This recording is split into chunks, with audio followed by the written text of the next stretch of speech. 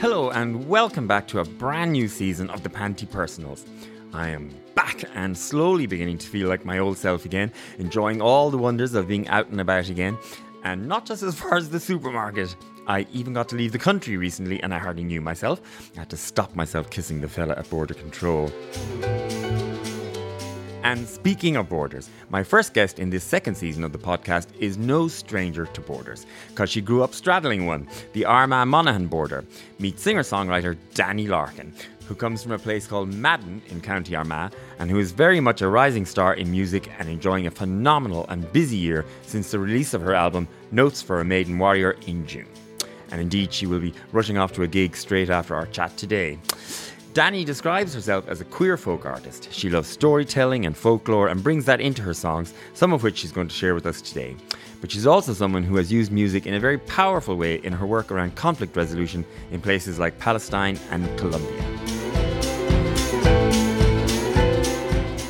Danny Larkin, welcome! Oh, thank you so much for having me, and what an introduction. Oh, well, we're super delighted to have you. I've been down a sort of Danny Larkin hole the last few days on YouTube and so on. But before we do get started, the producer, Helen here, tells me that we've met before. And now, is it terrible that I've been racking my brains. Where did we meet before? It was a very brief encounter, so, all is forgiven.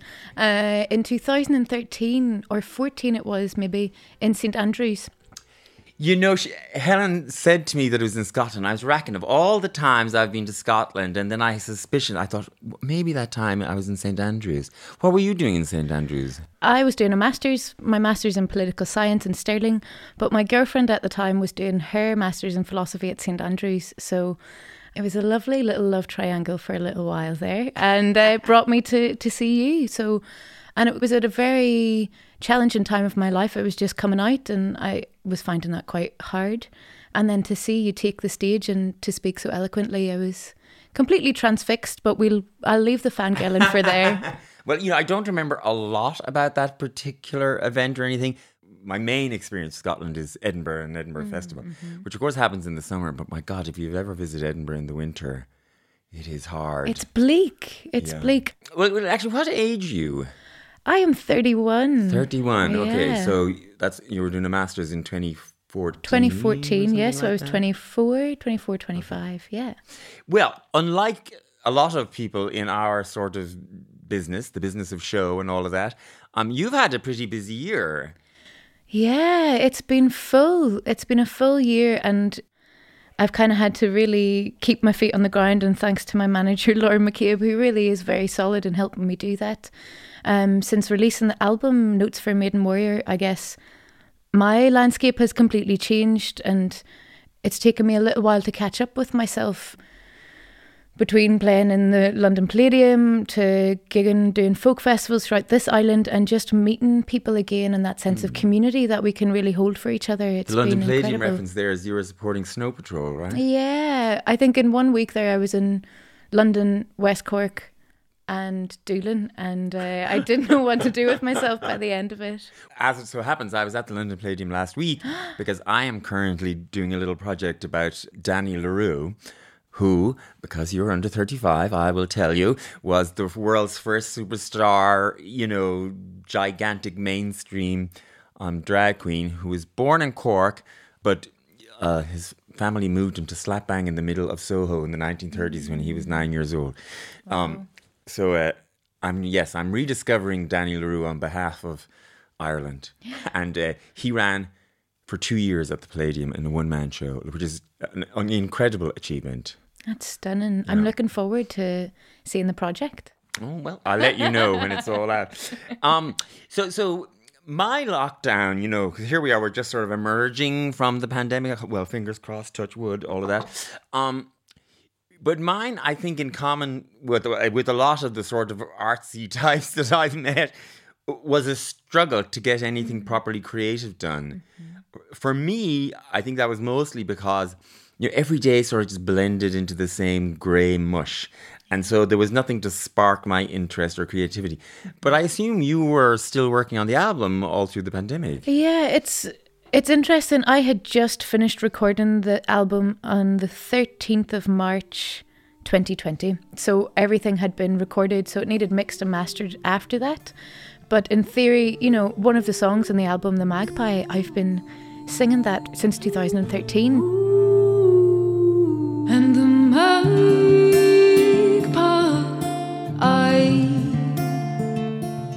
has a nest filled with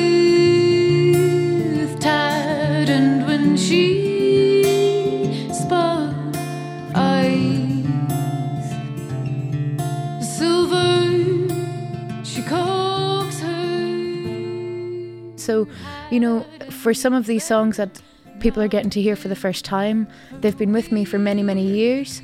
But the kind of work, I guess, of being a creative person around that, and when I started playing music, there wasn't Spotify and there wasn't social media, so it's been a big shift for me to understand how to present myself in that way. So it was a lot of learning in that way. And while the album was recorded, I found myself just really wanting to make sure that it was absolutely the way that I wanted it. So it took another 6 months before I'd even shared it with anyone other than myself and my engineer,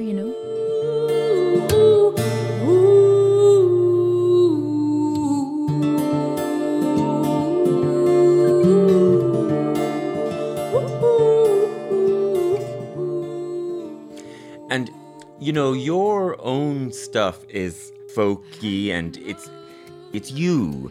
And, so how does that translate when you're on the stage in the Palladium opening for Snow Patrol? Yeah, that's a good question. And I guess the thing that it comes back to for me, like, I wanted to make a record that I could play myself, or I wanted it to feel like people who listened to it, it felt like I was sitting in the room with them at a session. And that's the quality that I wanted. And when it comes to stepping on stage, then all of that just comes to life, because that's just what the truth is, and it's the truth for me. So I can stand up and show up in that space and it's present. And I had the very great fortune of sharing that stage with my best friends as well. Laura was playing cello and George was playing percussion, and to look around and sing in a 3-part harmony with your best friends to 2,500 people, like, there is nothing more heartwarming for me. And if people get a glimpse of that, of the album, I'd be delighted. Now, I mentioned in the introduction that you grew up, straddling the border, essentially. And I know you're a Gemini. Now, I'm not a big horoscopes person myself, but many people are. Like, it's funny, when I meet people from the border, but also when I meet people from other borders around the world, I feel like they have a particular quality or outlook on life, because they're very used to being in an in-between place, or they're very used to seeing things from two different perspectives, maybe. Do you think that trite observation rings true for you? I think it absolutely does. I feel very seen. And for me anyway, it took until I left home, where I grew up, to understand that not everybody thought in two ways at once, or to say, okay, I see that is a rule, but that's just a made up rule by one set of standards or set of law. It's different in another place. So it plants a seed, I wouldn't say totally of mischief, but like of being like not accepting the first thing that comes to you. And there's always a bit of mischief anyway, I have to be honest. Well, now I'm going to stretch this analogy possibly past its breaking point, because I do think that being a queer person in a heteronormative world does something similar. That you're more open to seeing the world from a different perspective than most of the people around you.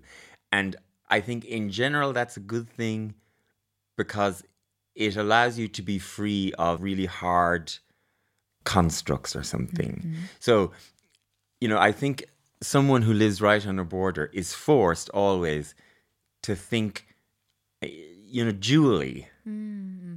Like, how does this person might see it that way, but my neighbor might see it in a different way. Were you conscious growing up that your situation wasn't the normal? Not at all. Not at all. And my queerness didn't come to me until my 20s either. So, you know, even still, I'm very much of the place that I grew up in. That's a very big part of me. And those constructs as well. I mean, just because I know that I can see both or more than one side, it doesn't mean that they still don't carry some kind of power. And I think that's the interesting intersection where queerness comes in, because it just shines a whole light of possibility. Yeah. And with Borders, there are two sides. It's not, you know, it's very rare that there are three or very rare that there are four. But with queerness, the possibilities are endless. And I think that's something that's pretty beautiful. I mean, it's one of my, you know, little drums that I like to bang a lot, you know, because, you know, when I was younger, what was most exciting for me about finding the queer community was the fact that they were sort of a self-selecting and quite a radical group at that time. Because in order to join the community at that time, you know, it was so separated from, you know, the Muggle world, you know, that they were quite radical. And so there were, you know, in queer communities, there was all sorts of experimental, you know, ideas or ways of being happy. And whereas I think in general, most straight people didn't, because they were presented with, you know, marriage and, you know, all that stuff was already laid out for them. Mm-hmm. And I liked that sort of experimental quality. Are there other ways of being happy, other ways of living your life? Now, your border experience was also in Madden, which is a pretty tiny village. According to my deep research, there's only about 200 people living there. Yeah. So, you know, and it's interesting you said that, you know, Madden is a very big part of who you are, even though it's such a tiny place. What was it like growing up there? And could you have stayed there? Oh, thank you for those questions. No one has ever asked me that before. And what can I say of Madden? It's my heart. It's my home. It's where I grew up. It's where my family, my grandparents still live. Everybody there knows me. And very much rooted in a sense of community and love. Being honest, like the love and community that I felt growing up in Madden is something that is completely, you know, laid a strong foundation for me into adulthood of what to accept in love and what to accept in community and how to build that community and how to show up, whether that's in friendships or in romantic relationships or in our wider communities, however they might intersect. And I'm so immensely proud of those things. I couldn't possibly ask for any more than that. Could I have stayed there? Not at the time that I left. I was going to university and I've lived away since. It's often a question I ask myself because I'm not a city person. I'm not even a country person. I grew up on a council estate in the countryside, so you know, I'm not a farmer by any stretch of the imagination. Like we were chatting a little bit before of running off and joining a commune. That feels very lovely. But, you know, and now as an adult, those things are dear to me in terms of natural space and quiet and being present in those ways. But there's such a bigger planet, there's such a bigger world, and I only want to see it and be in it and show up. And like, I think the rhyme is Thursday's child is far to go, and I was born on a Thursday, so, you know, I'm sitting in front of you now. Well, you know, I have a similar experience. Ballinrobe, County Mayo isn't quite as small as Madden, but, you know, it might as well be.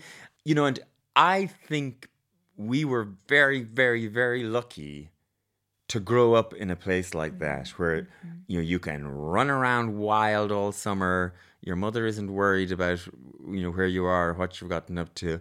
Other people in the town also have an eye on you. Yeah. There are animals and trees and things to climb over, and you know, and you're friends with a broader range of people and ages and all that you might be in the city because, you know, in a way you're forced to be in a community like that. You know, and for me, I often wonder, could I have stayed there or whatever? You know, I think for me, I couldn't. because I needed some other things, but I absolutely treasure the fact that I got to grow up in a place like that. Could you go back now, do you think?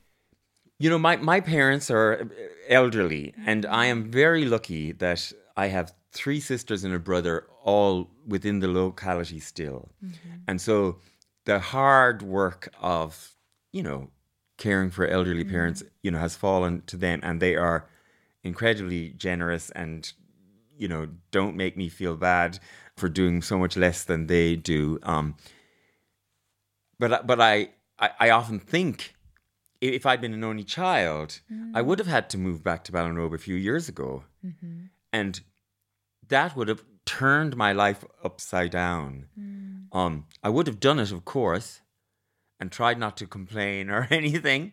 But the life that I chose, and I would go as far as saying the life that I needed, it wasn't available to me in Ballinrobe. Yeah. And so if I had to go back now, it would be a big wrench, even though I love the town and, you know, it's a great place.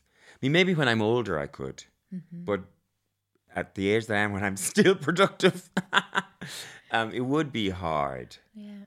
Like, I mean, I don't know. Do you have brothers and sisters? I do. I have 3 younger sisters. So I'm the oldest. Oh, we're really going for it, aren't we? We are, yeah. I am the oldest of 3 sisters, and I'm also the oldest grandchild on my mum's side and the second oldest grandchild on my dad's side. So, yeah. Big, strong Gemini person. But like, if it came that you know, did have to return to Madden, would you be comfortable and easy with that? It's something that I think about a lot. I would absolutely do it. And I think I would find it hard. Yeah. Yeah. Well, and I mean, the other obvious question is, you're sitting here in front of me, you're a proud queer woman with your shaved head and your box shoulder jacket. Would you be comfortable being, you know, the only queer in the village in Madden? Maybe you would be. I don't know. I don't know if I would be the only queer in the village anymore. And yes, I absolutely would be. I would be now. Yeah. I have no fear. Yeah. And that is an incredible thing. It is, isn't it? Yeah. Because, you know, I, at one time, absolutely would not have been comfortable. But I go to Ballinrobe now, and they have a gay group at the local youth club. There are, you know, gay kids who know each other as other gay kids in school. It's an entirely different world, and it's great to see. Let's have a song, shall we? Because then that's essentially why I brought you. That's what we're here for. Not to psychoanalyze you, but tell us what the song is. It's called Bloodthirsty. This is a song about the hunter and the hunted, and the strength that lives in feminine energy, that we can all experience if that's something that we want to. So yeah, it goes like this.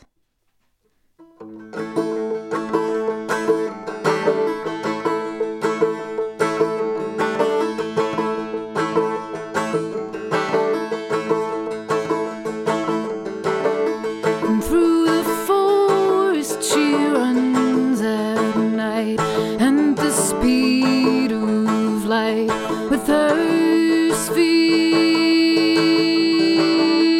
she leaps over hills and cries, and the sound of her hunting speed. Bloodthirsty, bloodthirsty, bloodthirsty.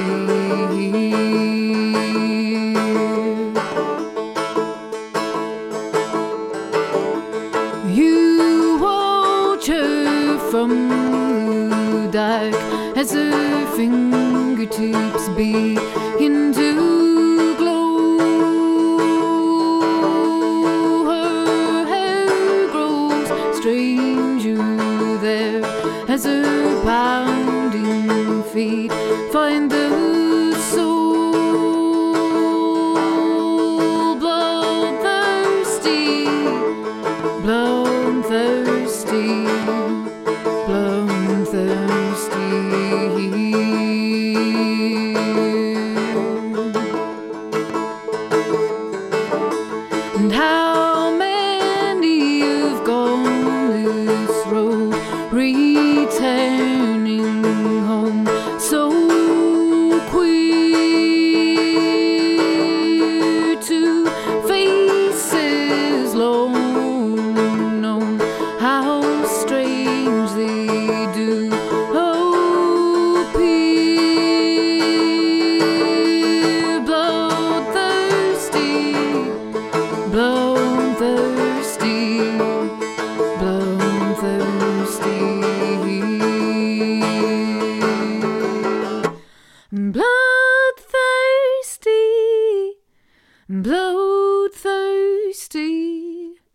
bloodthirsty,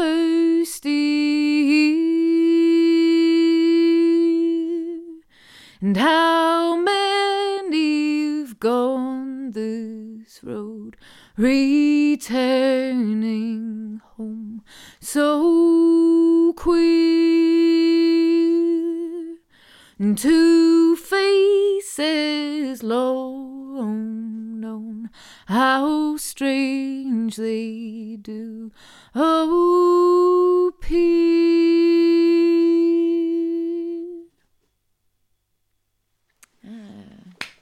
Oh, thank you. Magical. Thank you so much. Yeah. I want to actually get into your other sort of work for a bit, if I may, because you are obviously a working musician, but you have this very interesting background in conflict resolution and so on. Well, give me the background to that first. Yeah, well, it started in Scotland, so that's where I did my master's in political science in Stirling. And after a year there, I realised that I wasn't going to learn what I needed to learn in books, and I was set to do a PhD in St Andrews actually, and I respectfully decided not to. And it's one of the best decisions I've ever made in my entire life, because while I really enjoy learning in a very specific, perhaps academic way, which I also had to learn how to do, music is such a core and fundamental part of who I am and how I exist. And I just knew that there had to be a way to combine those two things. And I am drawn on that sense of community and that community that I came from, and knowing the power that community has to create change. So I came back to Belfast and I started an internship with an organisation who led me through facilitation training, and then I did training in peace building and how to work through gender-based violence in Romania, and then I went to Palestine, and then I came back for a bit and did more training and went to Colombia. But music, it's all rooted in music, and music and creativity as it's not a medium, it's the way to express and to heal. And for me, music is medicine, and that's the long and the short of it. The obvious inference here is you're from Northern Ireland. You're practically, from the border itself. Mm-hmm. I mean, I'm assuming that played into your decision to get into all this. It did and it didn't, in the same way that, you asked me earlier, did it feel like growing up in the border wasn't a normal thing? Like, I didn't have that awareness until I left. And, my parents and my family did a very good job of keeping their children in the dark about many, many things. And it's only as an adult that I've come to understand that not everybody thinks the way that we think on the border, or not everybody has the same thought processes if they see something on the street, or, it certainly is a different way of going, but it's one that I carry with me lightly as I can. And it also is a great sense of, it's not good enough to just sit by and accept things as they are, because, people are oppressed in far too many ways to allow that to continue to happen. But do you think if you arrive in a part of the world where there's conflict or whatever, and you say, I'm from Northern Ireland, in a way it must sort of, or does it kind of open a door in a way to people? Yeah, and I guess it's been such a long time because of the pandemic since travelling, but I can say the first training that I went on to in Romania, I think I was one of the only people there who could be described as coming from or grown up in a zone of direct violence or a conflict zone. And I didn't realise that my starting point for the conversation was different to everybody else's, and I guess that would maybe be in the same way that if we are having a conversation and we are both queer, then the starting point is different from someone I was having a conversation with who's straight, So again, drawing crude parallels between queerness and conflict, but I think there's learning there nonetheless. Yeah, because one of the things that really amazes me as the years go on, is how quickly people, generations go on and forget things and everything.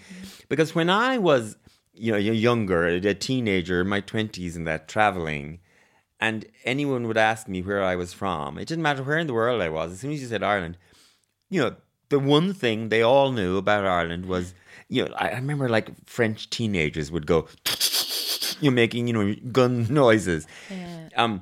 And now that is not the case anymore. My own fella is from Brazil, and he had no concept, of Ireland as, being at war, which is was the perception, just one generation ago. I mean, you've been to you mentioned Romania, you've also been to Colombia and Israel and Palestine. You spent some time there. On the surface, I guess, Palestine has the most obvious parallels and with the Northern Irish situation. Tell me about that experience. I'll do my very best. My time in Palestine is something that I carry with me every day. And I, again, try to carry it lightly, but it's not always a light thing to carry. And I say that with an immense amount of privilege, being able to leave and being able to close the door on certain things. And, going to Palestine was my first trip outside of Europe, my first time going away completely alone. I was going to volunteer in a peace education centre in the West Bank, all doing music. So a lot of voice work, a lot of singing, and a lot of falafel, a lot of very beautiful friends, and a big wake-up call to aspects of white saviorism that I think still very much continue. And also then for my own self and my own learning coming back, what those experiences, what marks that they leave, and how do I work through that, not only as a person, but then as a person who can show up as part of community and hold the same spaces. So complicated is the short answer. Eternally grateful for the kindness and love that was shown to me, and something that will never ever leave me. One of my, weirdly, in the sort of the way that my funny life has turned out, one of the weird things I end up doing a lot of is going abroad to the Department of Foreign Affairs. It's with Irish Aid, which operates through the Department of Foreign Affairs. And Irish Aid is a spectacular organisation, and one I think Irish people need to be more aware of, because the small amount of our tax money that Irish Aid gets to use does spectacularly important and brilliant work in all sorts of weird places in the world that Ireland doesn't, most Irish people have never even thought of. It's all good work, if you know what I mean. And also, it's totally non-party political. They don't give a damn who's in government. They continue on doing their work. And I get to see a lot of rights-based projects and speak to people, and in these places, and also a lot of HIV work. And going to these places, say Mozambique, where Irish Aid does a lot of work around HIV and pregnant women, or in places where it's incredibly difficult and dangerous to be a member of the LGBTI plus community. And I take two things away from it. One is I come back with a really strengthened appreciation for how lucky I am to have been born in Ireland and to be from Ireland. And also that then, gives you a wider perspective, because sometimes when you're here, and maybe especially during the pandemic, you can start to think everything's terrible, we're the worst at that, we're the worst at this, we're the worst at everything. But then sometimes you go to other places and you think, oh my God, we're so lucky. So it's that.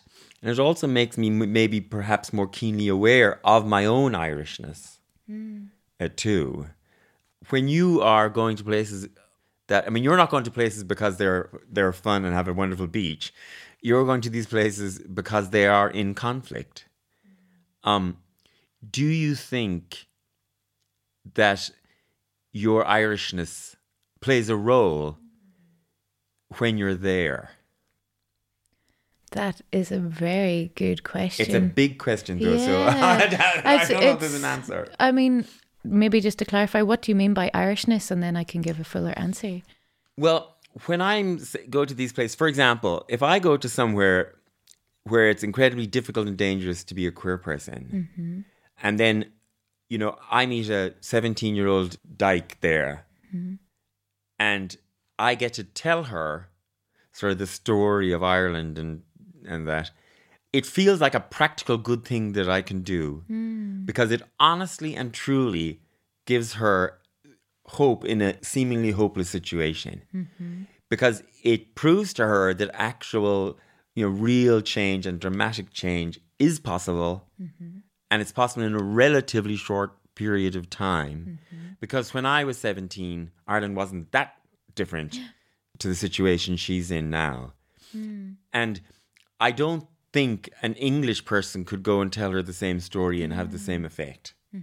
And I don't also think necessarily in a lot of the places, just because of Ireland's history and their history, especially if you're in, say, some of the former Soviet republics or something, they are more willing to hear an Irish story simply because of our own tangled history. And so in those situations, or even in a place like Mozambique, and you're meeting women who are queuing up for meds under a tree in a makeshift hospital that Irish Aid is supporting, I also think they hear my story differently because I'm Irish. Yeah, it's that. And thank you for sharing all of that and for clarifying, because so often parts of conversations are missed and I wouldn't have picked up on all of what you've said. And that just gives me hope. I think the thing that we often leave out of the conversation here is colonialism, and we don't maybe call it colonialism anymore, but I guess wider Irish identity has a great experience of colonialism, and that colonialism is something that has reverberated throughout the world. And so there are starting points for conversations for people who have lived under colonialism that are different from those who haven't. And so with that, I can say, being from the border and, thinking in two places, as it were, absolutely informs. I find it hard in Palestine to think in two spaces when I was there. But, and as well, because in the north there's a more recent history of violence, people have that in our collective memory, and that's stronger. So those are starting points that someone from somewhere else, say for example England, wouldn't ordinarily have. So yes, in short. And recently we had my good friend Brona Gallagher on the podcast, and we were talking about Derry and growing up there and the marks that might leave on you and so on. But one of the things that was hanging over the conversation was the fact that actually it's not all resolved in Northern Ireland. There is still conflict, which occasionally threatens to break the surface again. And also, as a queer person sitting in front of me from Northern Ireland, a lot of the decision makers in Northern Ireland are virulently anti-queerness. I won't name any names, but you know the ones I'm talking about. So in a sense, there is still an unresolvedness, conflict resolution, but there's an unresolvedness about the situation in Northern Ireland, both from the traditional conflict, but also for its queer citizens. They're still often in conflict with the state in a way. Does that weigh on you? Oh, absolutely. I mean, one of the things that saddens me most is the sheer amount of work and healing that queer people need to do in order to even show up for themselves in their lives. I'm actually that is something that really saddens me, and those things are amplified when it comes to living in a conflict zone, or when it comes to, I don't know, I don't even know what else. I can't even think right now. But the special and powerful and strengthening thing about the North and this island as a whole, we really, moving beyond partition is something I'm very keen to do, at least in language, and if it's possible. And the thing is, there are so many more of us with so many more strong hearts, because the things that we have worked for has been a very different story from the South in the first instance. But secondly, they can't be taken away, because it's that same thing that we spoke about earlier of we don't have fear when we go back home anymore, because that's something that we have created for ourselves. And that can never be taken away. I mean, it's also really helpful to see organisations like Outburst Arts, incredible queer arts festival, like in the North. I think it's the only international queer arts festival on this island. And, the DUP Abomination Opera was an incredible piece of work that they produced. You're involved in Outburst, aren't you? I'm not directly involved, no, but I did do some work with them last year for the festival. But having that sense of community in terms of arts is something that really moves the conversation onward, forward, creates those spaces for healing that we need to do for ourselves before we can possibly reach out as perhaps queer citizens to sort out other things. And obviously your whole gig is the healing power of music. Yeah. I'm very keenly aware that this conversation has been quite heavy. When your spirit in the room is not heavy, you're not a big dark cloud. And actually, one of the things that actually is kind of exciting about where Northern Ireland is now is that it is still in flux, in change. And things in flux, there's always an excitement there about, what it can become, what it will become, and all that. Are you hopeful about all of that? 100%. I couldn't be more hopeful. Like, Belfast, which is where I live, has changed so much, even in the past 3 years, 2 years, even in the past year in the pandemic. And Belfast isn't all of the North, certainly not. But how that reverberates and the spaces that creates in the time that I've lived there is very exciting. And, I swim quite a bit, and I was swimming the other night at nighttime with a friend, and it was just like, here's sheer joy and realms of possibility. And that is absolutely how I feel, not only about the North, but this island in general, because we're connecting with each other in ways that we haven't before. And with change, everything is always changing. We never sit still. But if we can find that change and grow within that, who knows? I might be joining that commune yet, I want to talk to you a bit more about the music and connect it to this next song, because you're going to do a song for us called Samson and Goliath. Yeah. Which are the kind of nicknames, aren't they, that the Belfast people give the two Harland and Wolff cranes that we're so used to seeing and everything. But much of your music incorporates mythology and story and all of that. And obviously there's a biblical reference there, but there's a lot of Celtic mythology too. I heard you say something about the 3 stages of woman being maiden, and your album includes a maiden, maiden, mother, and crone. And I always feel like I would just want to skip the first 2 and go straight to crone. I think crones have all the fun. Yeah, tell me about the song Samson and Goliath. Yeah, Samson and Goliath. It's a testament to Belfast. I wrote it when I was living in Scotland, and when I would get the flight back into Belfast, they were the first things that I would see. And just that sense of being held, that sense of coming home,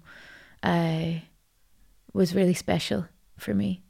Sure, will I sing it for you? Oh, absolutely. We'll give it a good go. Isn't it funny? Belfast, it has your cranes that you see, and in Dublin we have the 2 chimneys that everybody looks out for.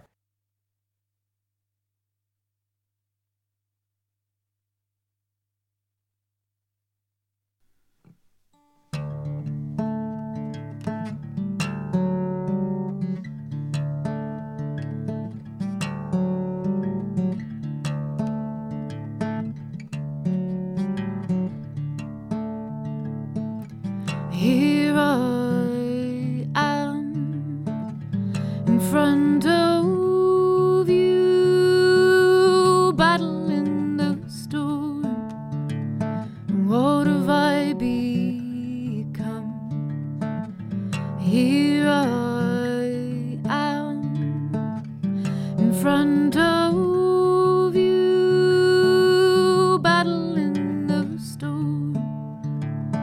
What have I become?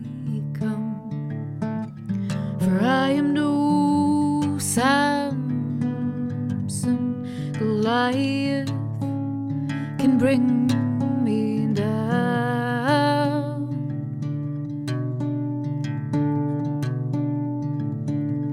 And I am no Samson, smite me where I stand and take my crown.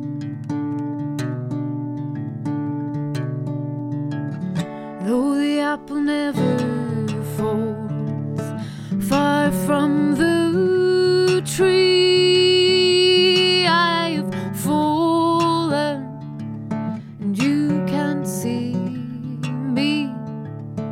Is this the end? Is this eternity?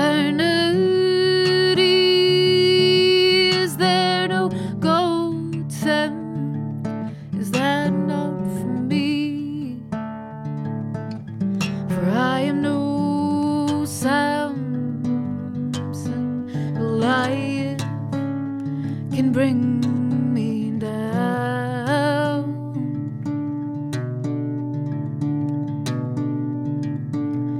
And I am no Samson, smite me where I stand and take my crown.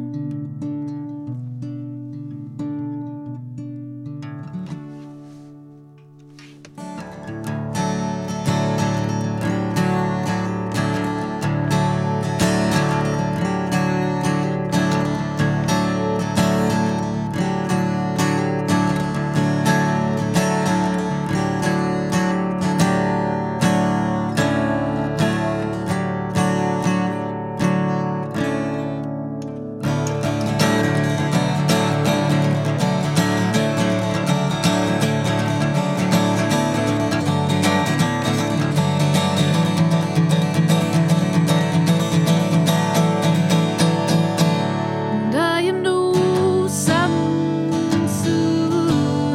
Goliath can bring me down, me down. And I am no Samson, smite me where I stand and take my crown. Take my crown. Take my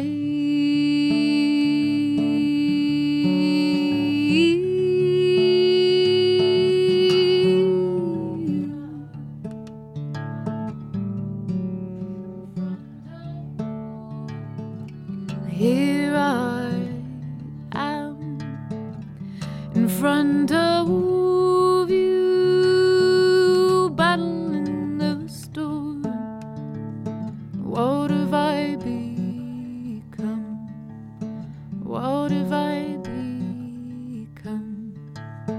What have I become? One of the great privileges and lovely things about doing this is getting to sit in a room up close with people playing music just for you. Well, it is just for you. Well, you know, And it the feels people that listening. way. Well, yeah. But in the moment, it feels like it's just for me. So, talk to me about the music. The album, Yes. it references warriors and maidens. Yeah, notes for Maiden Warrior. So the notes are the songs themselves. The maiden, like you'd mentioned earlier, refers to the cycle of womanhood in mythology and folklore, maiden, mother, crone. So it's the first cycle.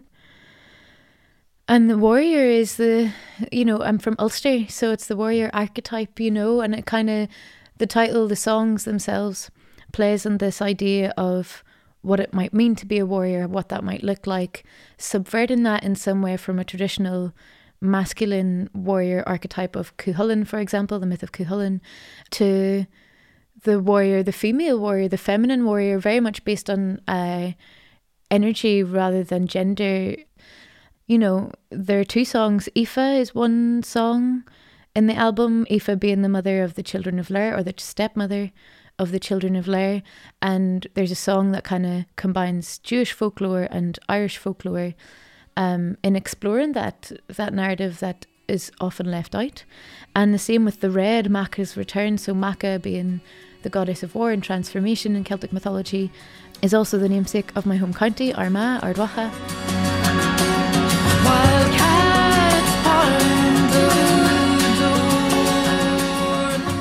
And so the Red is an imagining of what it would be like if Macha returned.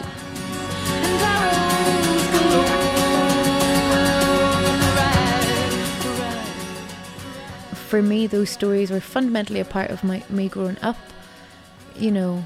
Were they? I mean, in your house, like, were they the stories you were reading or being told? Yeah, the stories I was reading, and also, you know, we would gather every Sunday evening. It sounds very romantic, but it's really just another way of having the crack, you know, because, like, I don't know about yourself, but there's not very much to do, really, other than be with the people that you're surrounded by. And so, you know, one of the ways to spend time together was to share stories or sing songs, or if you'd written a play that week, then you were going to perform the whole thing, you know. And, you know, my family were very encouraging in that. So wait a second, on Sunday evenings you all gathered around and performed many plays, and you told each other mythology stories, like yeah, when I say it out loud from time to time, I kind of go, yeah, no, that's not what everybody does. But what does everybody do? I still don't know. I still haven't figured that out. Well, you know, when I was kids, so we grew up literally next door to an old graveyard, like very overgrown graveyard. Like I was closer to a dead body than I was to my sister, you know. Because my bedroom was literally right beside the wall to the graveyard. But it had all these overgrown graves, and I used to sort of laugh, but I also loved the fact that when we were kids, we all played Grania Whale in the graveyard. You know, Grace and Mally. We would use the graves as the ships, and we would then the others would be pirates, and we'd be attacking each other, you know, on those big, you know, table type tombstones and everything. And of course, as kids, I didn't think anything of that. But looking back, I loved the fact that Grania Whale was so big in our imagination as kids. We all wanted to be Grania Whale. I still want to be, you know, I mean, I want to be a pirate. Am I a pirate? I'm not sure. I'll get my pirate wings yet. But I think that's the thing. It's in our collective imagination, right? Rather than it being a sit down here and listen to this story. It was more, oh, don't go near that tree because your uncle saw a fairy there. And, you know, that it's just part of how we communicate and part of how we relate to each other. At least it was for me. And it's funny that you say that. Like, I grew up next to graveyards all of my life until I moved to the city, and there isn't a graveyard around me. So it's I think it also, this relationship with death as well is an interesting one that we don't often get to explore. The album is divided into two halves. So the first half is this kind of darker side of mythology and folklore. The second half is light. It is love in its different forms. And then the album ends with three wise women in mystery. So yeah, I have to say I'm really proud of it. I really am. And it seems people also seem to enjoy it. So what more could you possibly ask for? Yes, no, it's lovely. And even me, Brazilian fella, has been getting very much into it, and he doesn't always, you know, connect with all of these things, but he absolutely does with the album. So what is next for Danny Larkin? That is a very good question. Well, I have a tour. So back in April of this year, we recorded the live album version of Notes for Maiden Warrior in the Folk Museum. And that was put together by Culture Ireland and the Irish Arts Centre in New York. So I'm releasing an exclusive single from that day, which I'm very excited about. Tour in England. Where am I going? Manchester, Newcastle, Bristol, Woking, London. And then I have an Irish tour. So Belfast, Dublin, Dundalk, Castleblaney, Conley's in West Cork, Winthrop Avenue in Cork, and then a couple of other things that are definitely rolling about in my brain. And is this all happening before the end of the year? This is all happening before the end of the year. You are busy. I'm a busy woman. And you're leaving us and going to Castleblaney tonight with the Hot House Flowers. Yes, is that right? And I love the Hot House Flowers, so I can't wait. So do we. We've had Viagra and Liam both on the show separately on different ones. So yes. Thank you so much, Danny Larkin, for gracing us with your mythological presence. Oh wow, I need to write that down. Like, I've very much enjoyed our chat. Yes, despite it not being full of laughs. It's the Gemini, you get one of either side, you know? Well, we've gotten a bit of both, thank God. Well, anyway, and certainly everybody here is looking forward to seeing what you're doing next. Anyway, so Danny Larkin, thank you for being with me on Panty Personals. And everybody out there, you can check out the videos of today's performances online at pantasocracy.ie, where you'll find links to the YouTube videos and so on. And of course, please share the audio podcast with your mates. And feel free to chat back to us on Twitter and Instagram. All of those links and more are at the pantasocracy.ie website. Thank you so much for listening. Thank you, Danny. It's been fun, and talk to you soon.